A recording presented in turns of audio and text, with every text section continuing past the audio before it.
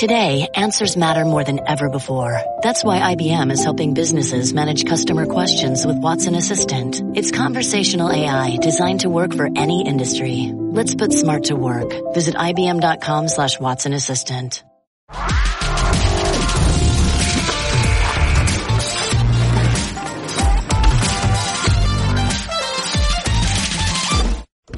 Welcome to The Jump. I'm Rachel Nichols, and we are starting our show today with Mavericks owner Mark Cuban. Thanks for being here. Thanks for having me, Rachel.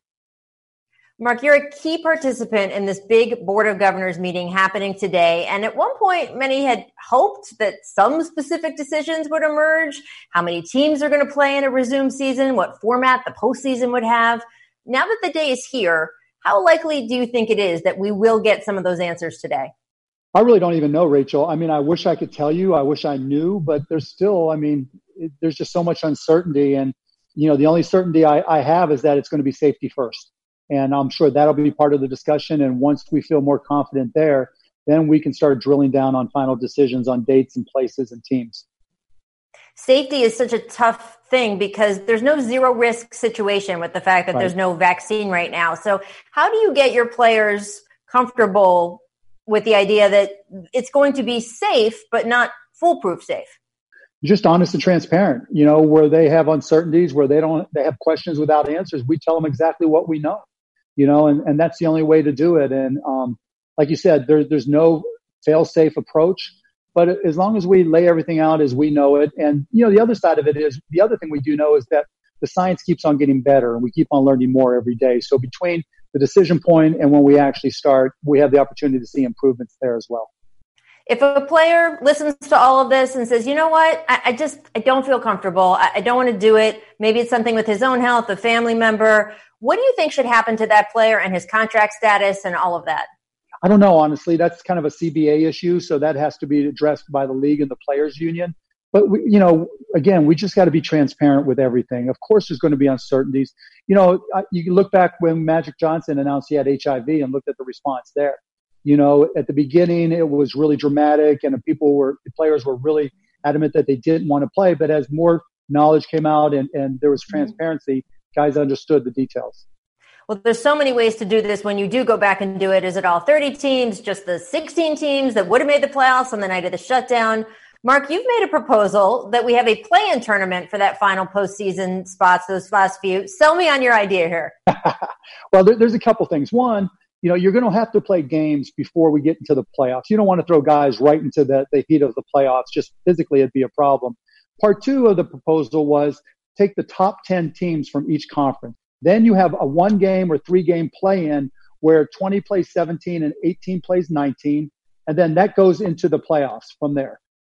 This is like reverse Shark Tank. You're now going to have to sell this to Adam Silver. I have to think about it, too, because I'm used to writing it, not talking about it. So, but, it's fair. It creates excitement. It gets all players a reason to play for the most part.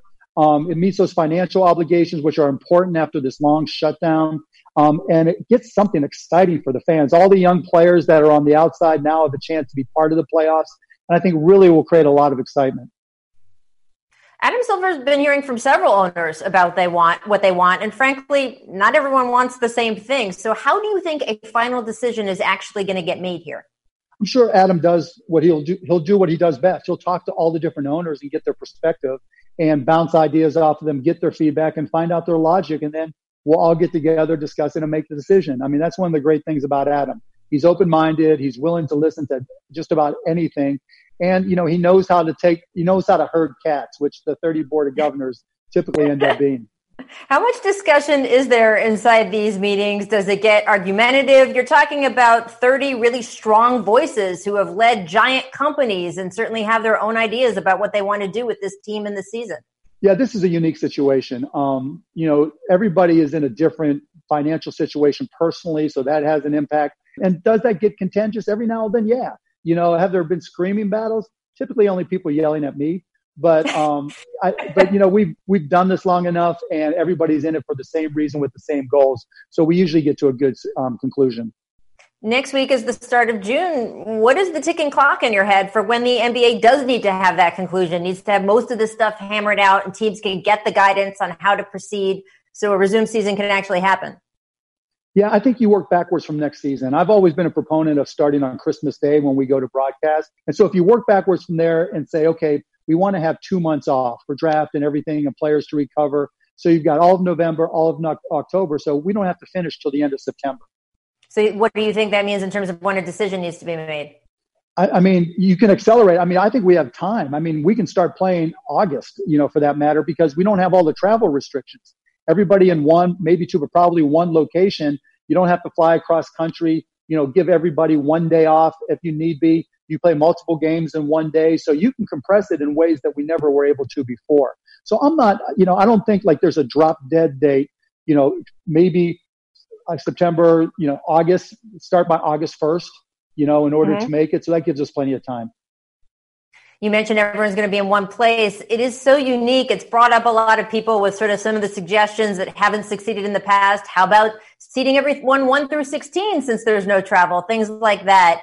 How different in the end, whether it's because we have play-in games or whether because it's seeded 1 through 16, are these playoffs going to be? Or do you think in the end, if you had to put your money on it, it's going to be 16 teams, it's going to be East and West, it's going to be a regular kind of bracket?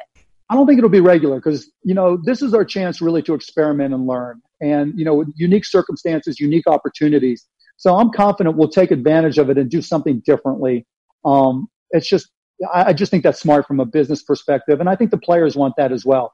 As long as you give players something to play for, I think that, they'll recognize that this is an opportunity because it's not inconceivable that a team that was, at the bottom of the standings can all of a sudden make a run and get hot. And really, coming back like this favors younger teams because it's going to be easier for a young player to get it back and get that athleticism going and get ready than it is an older player. So anything's possible. So I think expanding that opportunity would be good for the league and can create some incredible excitement for fans. A team with a younger player like Luka Doncic, maybe, just to throw something out of the air? Well, we're already in it, but yeah, yes, yes, absolutely. I want to switch gears. You tweeted yesterday, quote, "It's time to recognize that HGH can positively impact injury recovery." Right now, Mark, the NBA hands out pretty hefty suspensions if a player tests positive for human growth hormone. Do you want to change that? Absolutely.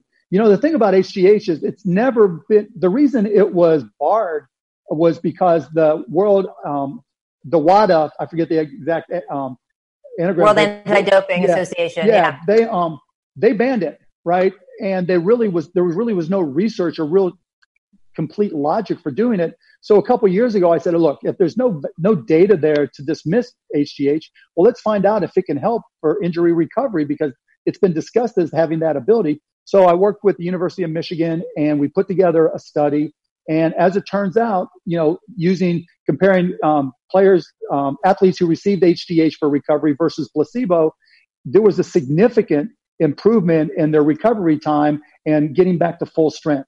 And so now this is the first step towards offering data.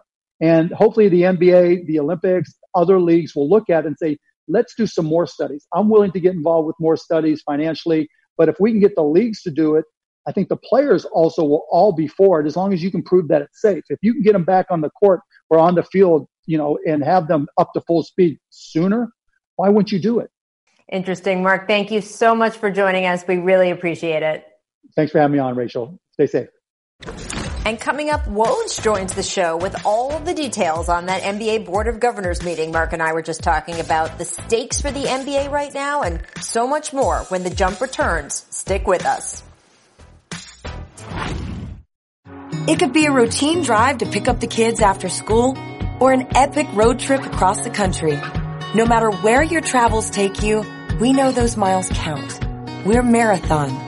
We have over 5,700 stations across our great nation. Our people are working hard every day to provide you with quality top-tier gasoline to improve engine performance and fuel your life. Marathon, fueling the American spirit. Geico has the insurance industry-leading app that lets you manage your policy anytime, anywhere. Which means that Geico is always there for you. If only everyone was always there for you. Like animal control, when you're cornered in your garage by an angry possum. Hi, me again. You guys said you would be here about an hour ago, and I think the possum is starting to get angry. Listen, I thought if I fed it, it would go away, but now it is ripping holes in the drywall and making some sort of nest. Just call me back. Geico, always there for you with savings and the industry-leading mobile app. Saturday, another UFC Fight Night is on ESPN and the app. The main card starts at 9 o'clock Eastern with the prelims at 6 Eastern. And now I'd like to welcome in our senior NBA insider, Adrian Wojnarowski, to the jump. Welcome, Woj. And before we dive into the Board of Governors meeting happening today, I do want to mention this afternoon a few of the Timberwolves players, including Karl Anthony Towns, are attending a rally for justice in Minneapolis that's being hosted by actor Jamie Foxx and our friend Steven Jackson. Woj, you recently had a very candid conversation with Wolves coach Ryan Saunders. Your story is up for everyone who should read it on the ESPN app, but what struck you most? With Ryan Saunders, Rachel, and really that entire organization, Gerson Rosas, Joe Brantz, their assistant GM, David Vanderpool, their associate head coach, the latter of two are both African-American, how deeply this organization felt about it, how they wanted to include their players, a very young team, the youngest team in the league, to get them talking about this and how they can move forward, try to impact that community. But Ryan Saunders, Rachel, as you know, he's unique to that place. This roster has been completely turned over since last year, except for Karl Anthony Towns and one other player. Gerson Rosas came in, hired a new front office. But Ryan Saunders grew up in Minnesota. His dad obviously is a legendary late coach of the Timberwolves, Flip Saunders, and just how deeply he felt his love of that place, how disturbed he was about what was happening in Minnesota. And then, as he said to me, as a 34-year-old white male who does not understand what it means to be an African-American in this country, and that was part of why he wanted to sit with his players and hear them out. And there was one story, Rachel, that really struck him. One of the staff members told him about how when they go jogging on the road, staying in a hotel, how that staff member has to think about where he puts his phone on his body. Does he put it on his waist or does he put it on his armband? Because what he fears is if I put it on my waist and I reach for it, there might be somebody who thinks I'm reaching for a gun. And for Ryan Saunders, the way that hit him, the way it would a lot of us, that is not part of my reality or Ryan Saunders' reality. And I thought that his story was a little instructive to how a lot of us in this country can look at this and try to be empathetic on one end, but also try to play a role in change and making things better. Absolutely. So important to listen, and then use your voice to speak for justice. All right, I want to switch gears here. This is such a critical moment for the NBA, and I was struck on your Woj and Low crossover podcast. We heard you say, quote, the future of the league is at stake. You said it more than once, Woj. Can you expand on that, on what you meant by that? Rachel, how the league builds out from this summer and into next season and the following season, there is going to be a dramatic loss in revenue. And how does the league and the union work together to figure out how it continues to allow the league to function, I think especially in a competitive environment. Think about, Rachel, the teams who very likely are going to get left out of this summer's resumption. And whether that's 8 teams at the bottom, 6 teams at the bottom, 10 teams at the bottom, we're still waiting to see. But I think we're confident there will not be 30 teams in Orlando. Many of them small market teams, not all. The Knicks are part of that group. Golden State's part of that group. Sure. They'll be fine. But other organizations where, the team, especially younger rebuilding teams who are not going to be able to play structured basketball for 9 months from the end of last season and a season that we're confident is going to start sometime in late December, what it does competitively for them and then financially for them, especially heading into a season where teams don't know if they're going to be able to have fans in arenas or how many fans they might be allowed to have. And I think competitive balance has been an issue in this league. They have tried to address it with revenue sharing. But if those small market teams don't have fans in their building and they don't have those gate receipts, right, and then the big market teams may not have that or have less, well, then they've got less revenue sharing. You know, these smaller teams are getting $28 million plus from big market teams. This is going to could have a dramatic impact on what competitive basketball looks like in the NBA. And so I think as much revenue as they can get out of this summer moving forward, but also the teams that are left behind here and not playing, I think there's bigger issues for them moving forward, Rach. It's going to be so interesting, and that's why these conversations, the Board of Governors meeting this afternoon, is so critical. It has so much weight. It's more about just who's in the playoffs. It is, as you say, about the future of the NBA. And Woj, it doesn't sound like they have consensus yet. There are so many competing issues, and these are owners who are very powerful, used to running their businesses, and they are all in Adam Silver's ear. When these big decisions finally need to get made, who will make them and how? I mean, ultimately, Adam Silver is going to largely make this decision, you know, in conjunction with Michelle Roberts and the Players Association.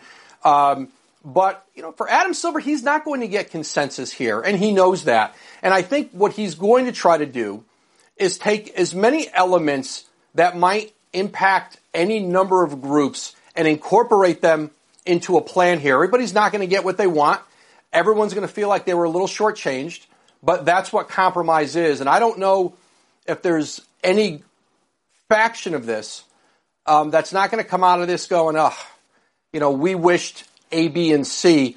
And what he's got to do right now is rally the owners and the teams to get back to thinking of what is best for the league overall and to allow him to be able to move forward with generally the support of the larger group, because it's going to take 30 teams to help the NBA get out of this. They need the entire league. It's not just the star players. It's not just the big markets. And I think for Adam Silver right now, he's at a point where I think he has a pretty strong idea of how he'd like to proceed.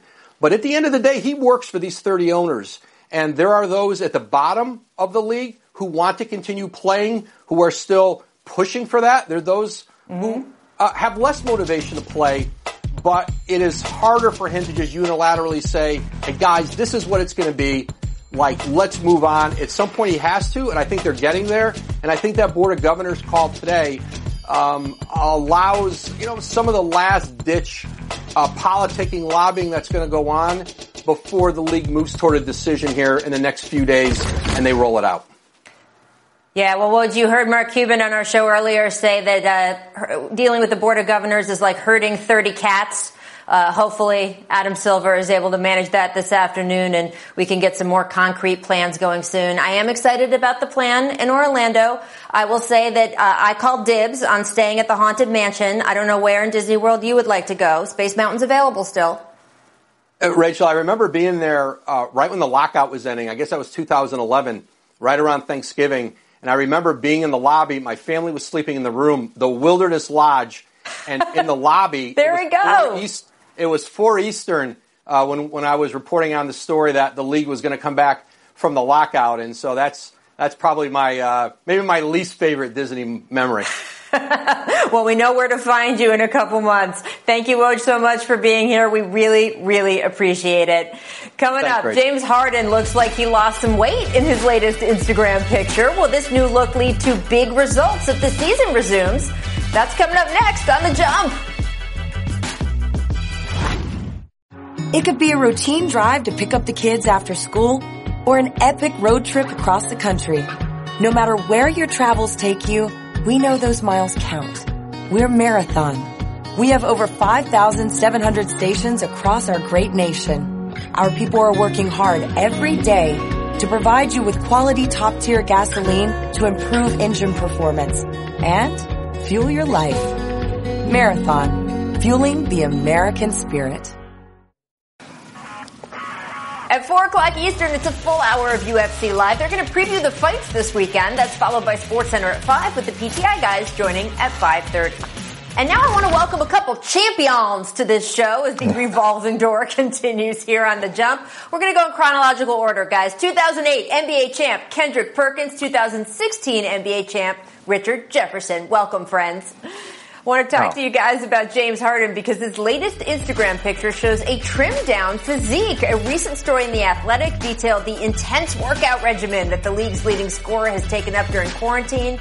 His teammate, Austin Rivers, even commented on it on an Instagram Live saying, quote, "Y'all can call it what you want, but remember, beefy Harden was averaging 36, so I don't even know what skinny Harden is going to do. He definitely lost a cool 20 pounds. Guys, Harden's averaging 34, so Rivers isn't too far off there. But, Perk, you've been on a weight loss journey yourself during quarantine. Does Harden's apparent weight loss change your expectations for the Rockets? Absolutely, Rachel. Look, I'm happy to see that James was dedicated and used this time wisely during this pandemic, and he wasn't hanging out with his good friends, the Lil Baby and Meek Mills. It shows dedication. James was in the lab, and it's going to be dangerous. You're talking about a guy who's one of the most prolific scorers to ever touch the basketball, and he then lost weight and he's dedicated. It's going to be dangerous, and it puts the Rockets up there as a heavy favorite to win the title if the season resumes. So I love what James is doing. I love his dedication. And ooh-wee, you talking about averaging 34. Wait, Perk, what?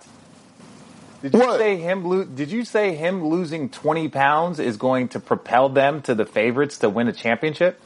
Yes, it is, because that's the whole problem, that he always got tired and he always got exhausted and he always disappeared in the fourth. And you know, with being conditioned and putting yourself in and getting yourself in better shape, that affects it. So at the end, when it's time in the crunch time in the fourth, it's going to take them to newer heights. Absolutely. No. One, there's always two components to the weight loss. Does that mean he was overweight before? I don't necessarily think that was the case. The man was playing. No, that is the case, RJ. Could he have been in better shape? Yes, and that is scary. To your point, Perk, that is scary to say that if James Harden is in better shape, what he's capable of doing. I think that this is a trend. This is a thing that always happens. When you're super young, your goal is to try and put on weight, to get stronger. And then you get to an age level where ultimately you're trying to slim down a little bit to preserve quickness and to preserve stamina. Do I think him losing 20 pounds is all of a sudden going to propel them to the NBA favorites? No, because I don't think their team is equipped that way. I don't think their organization and the players around him, ultimately, that they have talent, but I don't think that this all of a sudden vaults them to the favorites now that he's lost 10, 15 pounds. RJ, listen, I was with him in OKC, and he always had a weight problem. What you don't know, they always was on James about losing. Yes, they was always on James about losing weight. And you telling me two MVPs in their prime, still in their prime, are not a heavy favorite when one of the guys are coming back in better shape? No. I mean, come on, RJ. The tallest guy in their starting lineup is 6'6". No, they're not. Because you got to understand, they're still Greek Freak, they're still Braun, they're still AD. So I appreciate him losing this. I do definitely believe that this will help their chances in the way they're trying to play. But all of a sudden, that doesn't just vault them to favorites. That's my problem. I'm not saying, RJ, I'm not saying that they are the ultimate favorite, but let's not act like they wasn't a title tender. Richard, who do you think is best positioned, though, after this? Because I like Perk's point that a rested James Harden makes them more dangerous. No, it does make them more dangerous, but to say that they're favorites, to me, that this makes them, second round, possibly Oh my God, there goes the hate. Set somebody. We're going to keep talking about this all weekend. Thanks for joining us on The Jump. We'll see you on Monday.